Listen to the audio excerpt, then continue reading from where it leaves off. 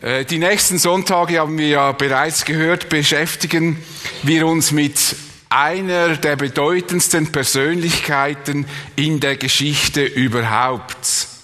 Und um welche Person es sich handelt, zeigt ja hier dieser Titel der Predigtreihe: Abraham, das Vorbild des Glaubens. Abraham ist nicht nur im christlichen Glauben von großer Bedeutung, sondern auch im jüdischen und auch im islamischen Glauben.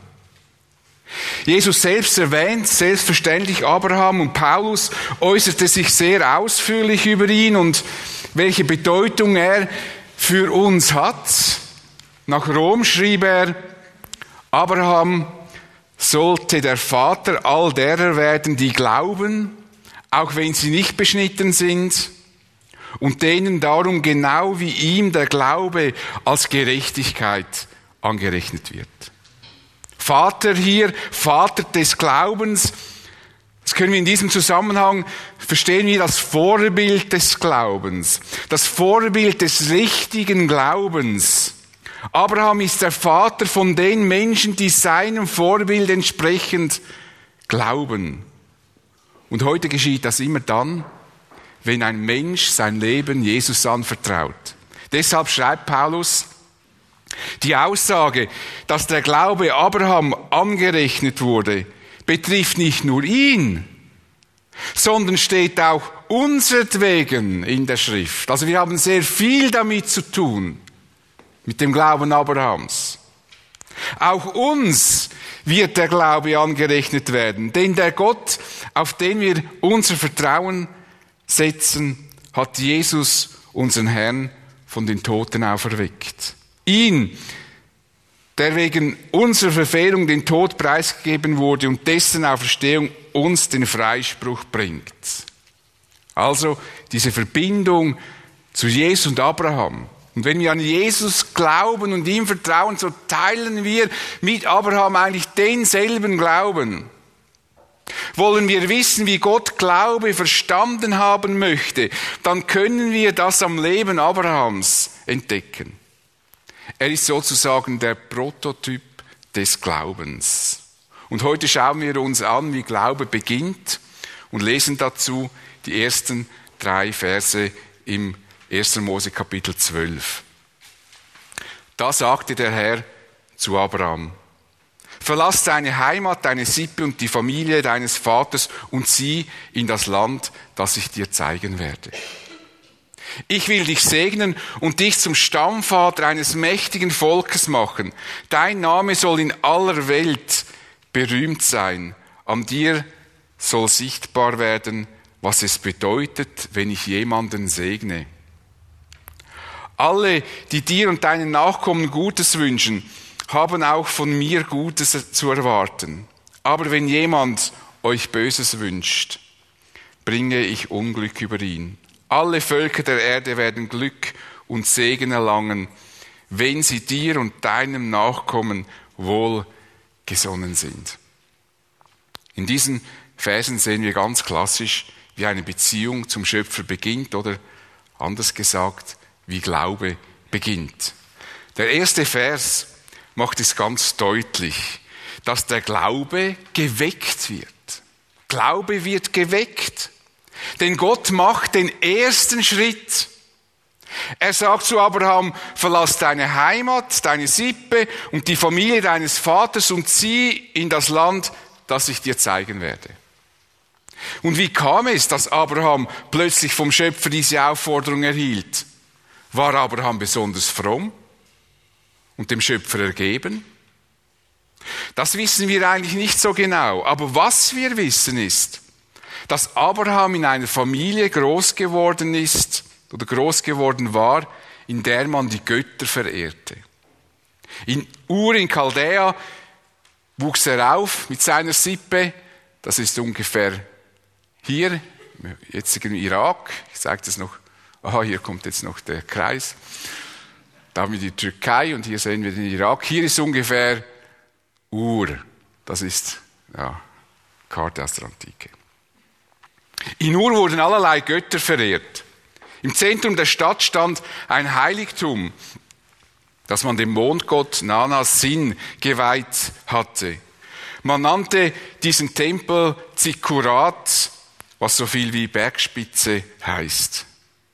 Und wie monumental das Gebäude war, zeigt diese Rekonstruktion. Hier oben war dann eigentlich das Heiligtum dieses Tempels und wo man dann in besonderer Weise diesen Gott verehrte. Mit großer Wahrscheinlichkeit verehrte die Familie des Abrahams diesen Gott oder andere Götter jener Zeit und jener Gegend. Jedenfalls verehrten sie damals, die Familie, nicht den Schöpfer des Himmels und der Erde.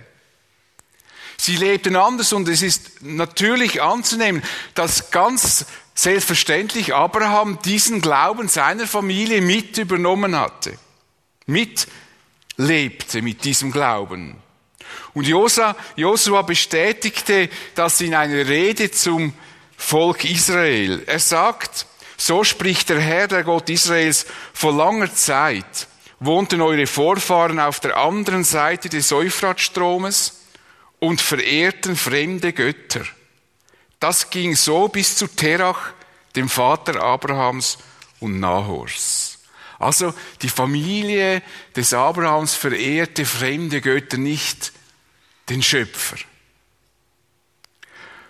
Und ich denke, das machte Abraham so genauso wie seine Väter. Aber wie kam dann die Wende in sein Leben? Wie kam es plötzlich dazu, dass Abraham nun nicht mehr die Götter der Väter verehrte, sondern den Gott, den Schöpfer des Himmels und der Erde? Und Josua sagt dazu im Namen Gottes weiter in seiner Rede, aber dann holte ich euren Stammvater Abraham aus dem Land jenseits des Euphrats und ließ ihn im ganzen Land Kanaan umherziehen. Gott holte Abraham. Gott hatte Abraham angesprochen. Er hat gesagt, zieh aus, ich will mit dir in ein anderes Land gehen. Den ersten Schritt hatte Gott unternommen. Gott kam auf Abraham zu. Er ergriff die Initiative. Und das muss so sein, wenn das stimmt, was Paulus nach Rom schreibt, keiner fragt nach Gott. Natürlich, wir sind alle religiös, wir haben alle eine Sehnsucht nach Gott, aber wir können den wahren, lebendigen Gott nicht aus eigener Kraft heraus entdecken. Das geht nicht. Die Initiative muss immer von Gott ausgehen. Gott offenbart sich den Menschen. Glaube beginnt da, wo ich von Gott höre, mein Herz getroffen wird. Plötzlich tritt die Wirklichkeit Gottes in mein Leben. Durch die ganze Bibel hindurch wird das ersichtlich. Am See Genezareth tritt Jesus in das Leben von Petrus und Andreas und ruft sie von ihrer Arbeit weg. Jakobus und Johannes waren am Netze flicken, Jesus kommt und ruft sie weg. Jesus begegnet Matthäus am Zoll und ruft ihn in die Nachfolge. Paulus begegnet Jesus auf dem Weg nach Damaskus, wo er die Christen verfolgen will und Jesus offenbart sich dem Paulus. Diese Leute waren nicht beim Beten und sie befanden sich nicht im Gottesdienst. Sie waren mit ihren alltäglichen Dingen beschäftigt und plötzlich bricht Gott in ihre Wirklichkeit hinein. Gott kommt uns Menschen immer entgegen. Jesus sagte sogar einmal, niemand kann von sich selbst aus zu mir kommen. Der Vater, der mich gesandt hat, muss ihn zu mir ziehen. Ich weiß, das ist ein riesiges Spannungsfeld und das werdet ihr am Samstag dann behandeln.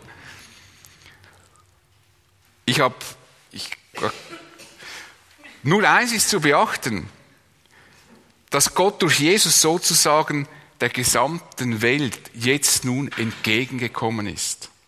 Er hat sich in Jesus der ganzen Welt, der ganzen Menschheit offenbart. So sagt es im Hebräer. Viele Male und auf verschiedene Weise sprach Gott in der Vergangenheit durch die Propheten zu unseren Vorfahren. Jetzt aber, am Ende der Zeit, hat er durch seinen eigenen Sohn zu uns gesprochen. Jesus ist die deutlichste Aussprache Gottes überhaupt. Wenn jemand wissen will, wer der lebendige Gott ist, dann gibt es für uns nur einen Namen.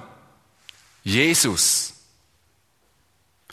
Wenn wir uns Leute fragen, was meint ihr, wer Gott ist, dann sagen wir Jesus. Jesus ist der fleischgewordene Gott, der menschgewordene Gott. Und auch den Menschen, die sagen, ja, ich glaube an Gott, aber nicht an Jesus, dann wissen wir, so ein Mensch kann nicht an den lebendigen Gott glauben. Denn Jesus ist die Sprache Gottes, ist die Offenbarung Gottes an uns Menschen. Und jetzt gehört es zu unserer Aufgabe, den Menschen von Jesus zu erzählen. Wir als Christen sind die Leute, die den Menschen Gott bekannt machen. Denn der Glaube kommt nicht aus uns Menschen heraus, sondern er wird von außen geweckt und wir sind sozusagen Wecker Gottes. Wenn wir Menschen ansprechen und sie auf Jesus aufmerksam machen, dann erzählen wir ihnen von Gott. Dann werden sie angesprochen. Jesus sagt in einem Gebet, ich bete aber nicht nur für sie, für die Jünger, sondern auch für die Menschen, die auf ihr Wort hin an mich glauben werden. Also wir sind die Offenbarung Gottes weiterbringen, die quasi wie fast zur Offenbarung werden für andere Menschen, wenn wir ihnen von Jesus erzählen. Gott hat uns dazu bestimmt, seine Botschaft zu verbreiten. Wir tragen dazu bei, dass Glaube geweckt wird. Es ist ein Auftrag, den uns Gott gegeben hat, als Gemeinde und auch persönlich. Wenn sich Gott offenbart und einem Menschen dadurch die Möglichkeit gibt, mit ihm in Verbindung zu kommen, müssen Menschen Entscheidungen treffen. Es gibt Menschen, die darauf gleichgültig reagieren. Auch Gleichgültigkeit ist eine Form von Entscheidung. Andere ärgern sich und gehen auf die Menschen los, die ihnen diese Botschaft verkündigen. Das erleben wir bis heute.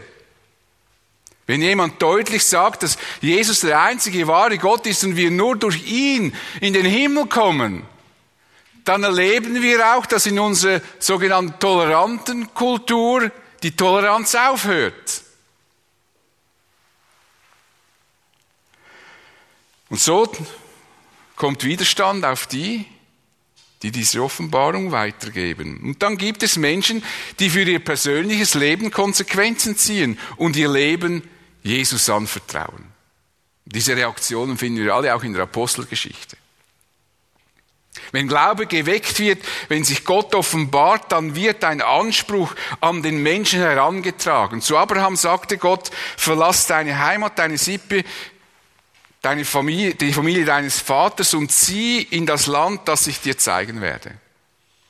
Abraham soll das, was ihm bis anhin vertraut war, verlassen und in ein unbekanntes Land ziehen. Gewiss, Abraham war kein armer Mann. Und was Gott von ihm nicht verlangt hat, ist, dass er alles verkauft, seinen ganzen Besitz lässt und allein quasi als Einsiedler mit einem Wanderstock weiterzieht und auch noch seine Frau zurücklässt. Wenn Gott einen Menschen in die Nachfolge ruft, dann nimmt er ihm nicht einfach alles weg. Aber Gott fordert Abraham dazu auf, mit allem, was er hat, aufzubrechen. Er soll sich auf den Weg machen und sein Leben in den Dienst Gottes stellen, mit allem, was er hat. Er muss sich von seiner Heimat, seiner Sippe und seiner Familie trennen. Er muss loslassen, sich verabschieden. Und Jesus sagte das einmal seinen Jüngern ganz krass: Darum kann keiner von euch mein Jünger sein, wenn er sich nicht von allem trennt, was er hat. So fängt Glaube damit an, dass ich Abschied nehmen muss. Abraham musste sein bekanntes Umfeld verlassen, er musste seine Sippe verlassen und was sicher auch nicht so einfach war, er musste seine Religion verlassen, seine Götter, die er bis anhin verehrt hatte. Und so ist es bis heute. Wer den Ruf von Jesus hört, der wird aufgefordert, Abschied zu nehmen. Vielleicht hast du, oder ich denke, viele von uns haben das erlebt, dass du dich von der Verkündigung des Evangeliums angesprochen wusstest und zutiefst war dir klar, jetzt hat mich Gott angesprochen und jetzt muss ich Entscheidungen treffen. Ich erlebte das einmal in einem Gespräch sehr eindrücklich. Da erklärte ich meinem Gesprächspartner das Evangelium. Es war ein Freund von mir. Ich weiß, das war nachts. Ich weiß noch, wir sind in Neuhausen an einer Ecke gestanden. Und dann sagte er mir, ich weiß genau, das, was du mir sagst, ist die Wahrheit. Ich weiß das. Und dann wusste ich, wenn er das weiß, dann kann das nur sein, dass der Heilige Geist jetzt am Werk ist. Aber eben, wer auf die Wahrheit reagiert, muss auch Abschied nehmen. Und das wollte er nicht. Damals jedenfalls. Wenn wir Jesus nachfolgen, dann nehmen wir Abschied von einem Denken über uns selbst. Wir nehmen Abschied davon, dass wir denken, dass wir gute Menschen sind. Wir nehmen Abschied davon und glauben, dass wir Erlösung brauchen, dass wir verloren sind, ohne dass Jesus für uns gestorben wäre. Abschied von einer gelebten und anerzogenen Religiosität. Wir nehmen Abschied von dem, was wir mitbekommen haben, unter Umständen von unseren Familien, von unserer Denomination. Und wir wenden uns Jesus zu. Nicht immer einfach. Nicht immer einfach. Wir nehmen Abschied von der Familie, von Freunden, die meine Veränderung nicht verstehen. Es haben einige Freunde sich von mir distanziert, weil sie dachten, jetzt dreht er durch. Das ist zu viel des Guten. So fromm. Wobei, so fromm war ich auch wieder nicht, aber für sie war das schon zu viel. So habe ich Freunde verloren. Familie, die sich beginnt zu distanzieren und denkt, ja, jetzt ist er da, in weiß ich wohin, hineingeraten. Und vorsichtig werden. Abschied von sündigen Lebenspraktiken, die man vielleicht schön findet, aber man weiß, sie gefallen Gott nicht. Muss man sich verabschieden. Abschied von meinen Lebenszielen, die ich bis dahin verfolgte. Hast du Abschied genommen?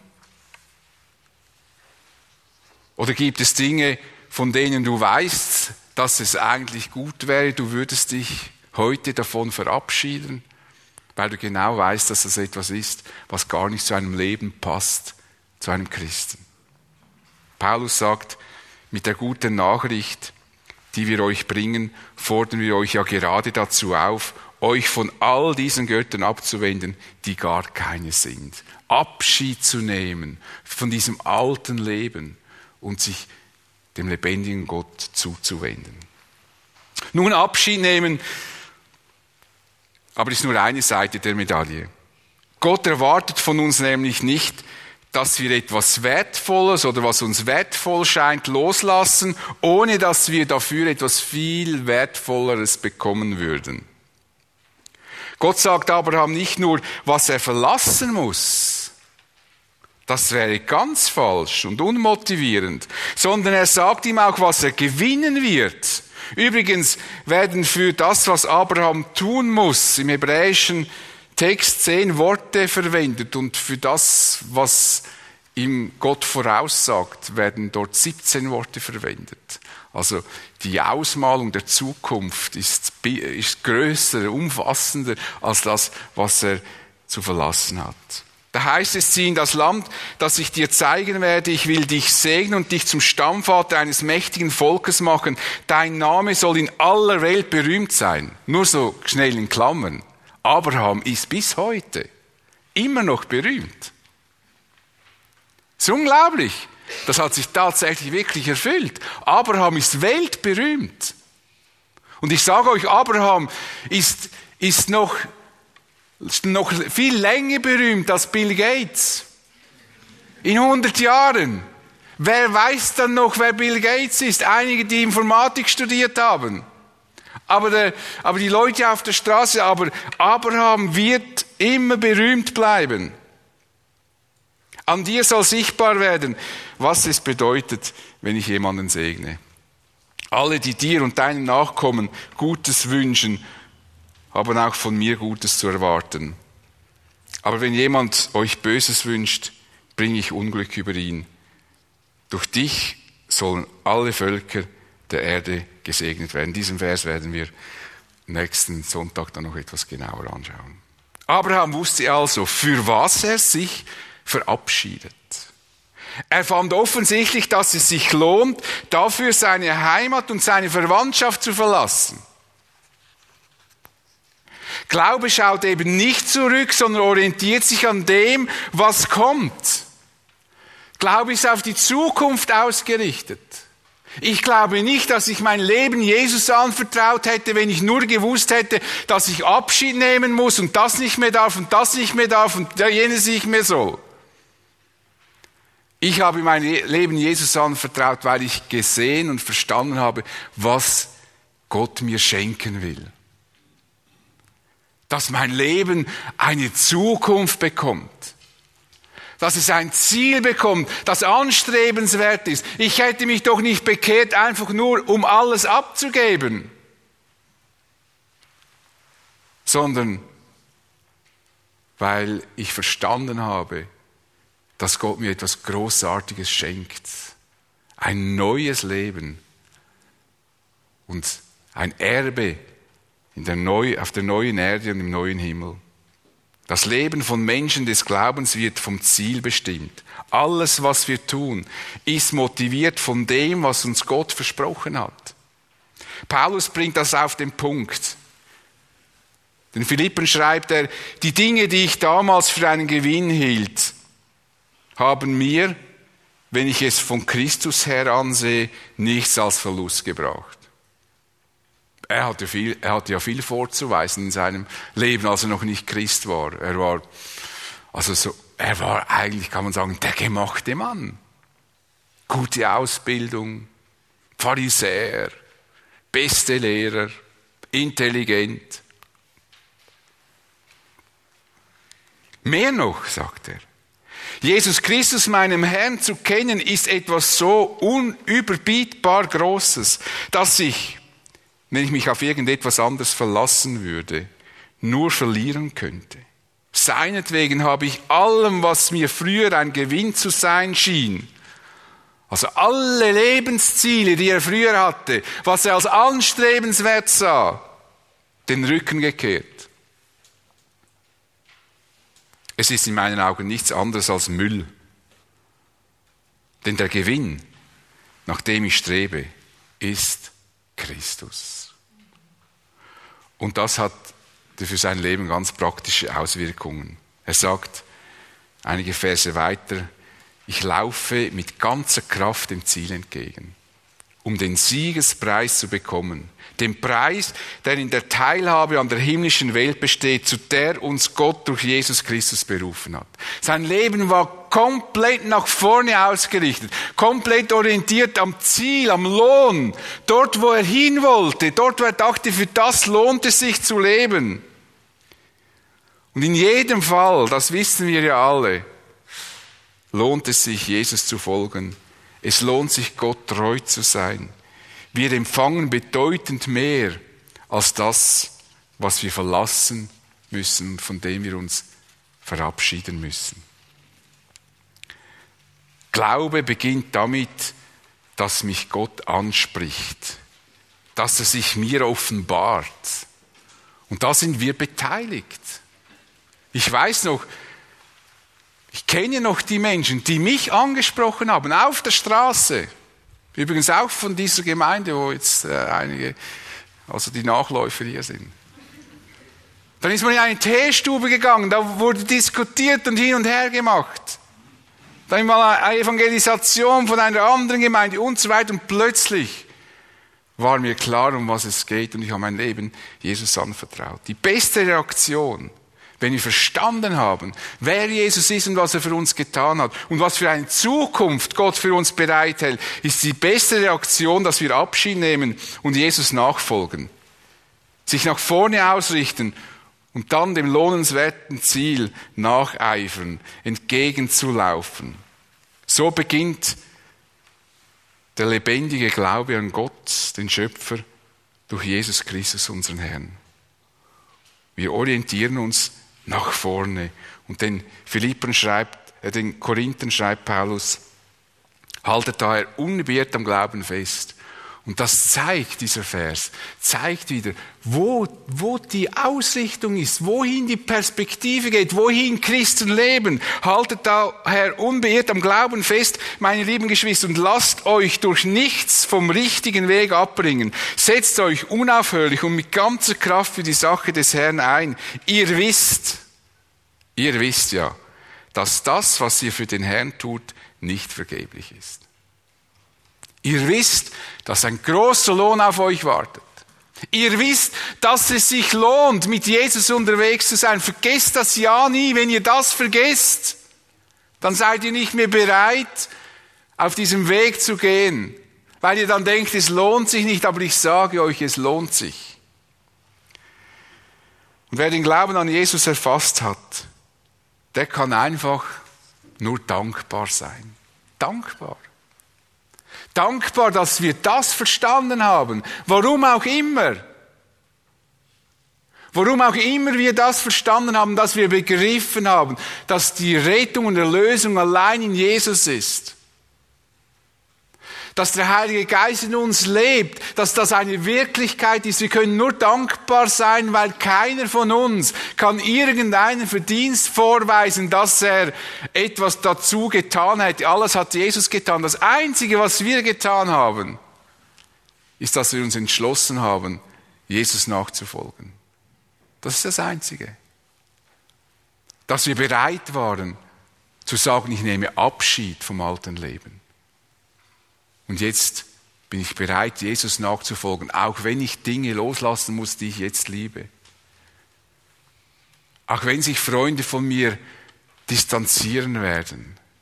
Das, was Jesus für mich getan hat und was er für mich bereithält, ist mir viel mehr wert. Das ist das Einzige. Die Erlösung hat Jesus allein gemacht. Und deshalb möchte ich mit dem Vers von Paulus im Korintherbrief noch abschließen, wo er fragt, was bringt dich überhaupt dazu, so überheblich zu sein? Ist nicht alles, was du hast, ein Geschenk Gottes? Wenn es dir aber geschenkt wurde, warum prahlst du dann damit, als hättest du es dir selbst zu verdanken? Nein, wir wollen nicht prahlen. Die einzige Antwort auf das, was Gott in unserem Leben getan hat, ist Danke, danke und nochmals Danke und vielen herzlichen Dank. Denn ohne dich wäre ich verloren. Ich bete mit uns. Herr Jesus, wir haben allen Grund, dir von ganzem Herzen zu danken.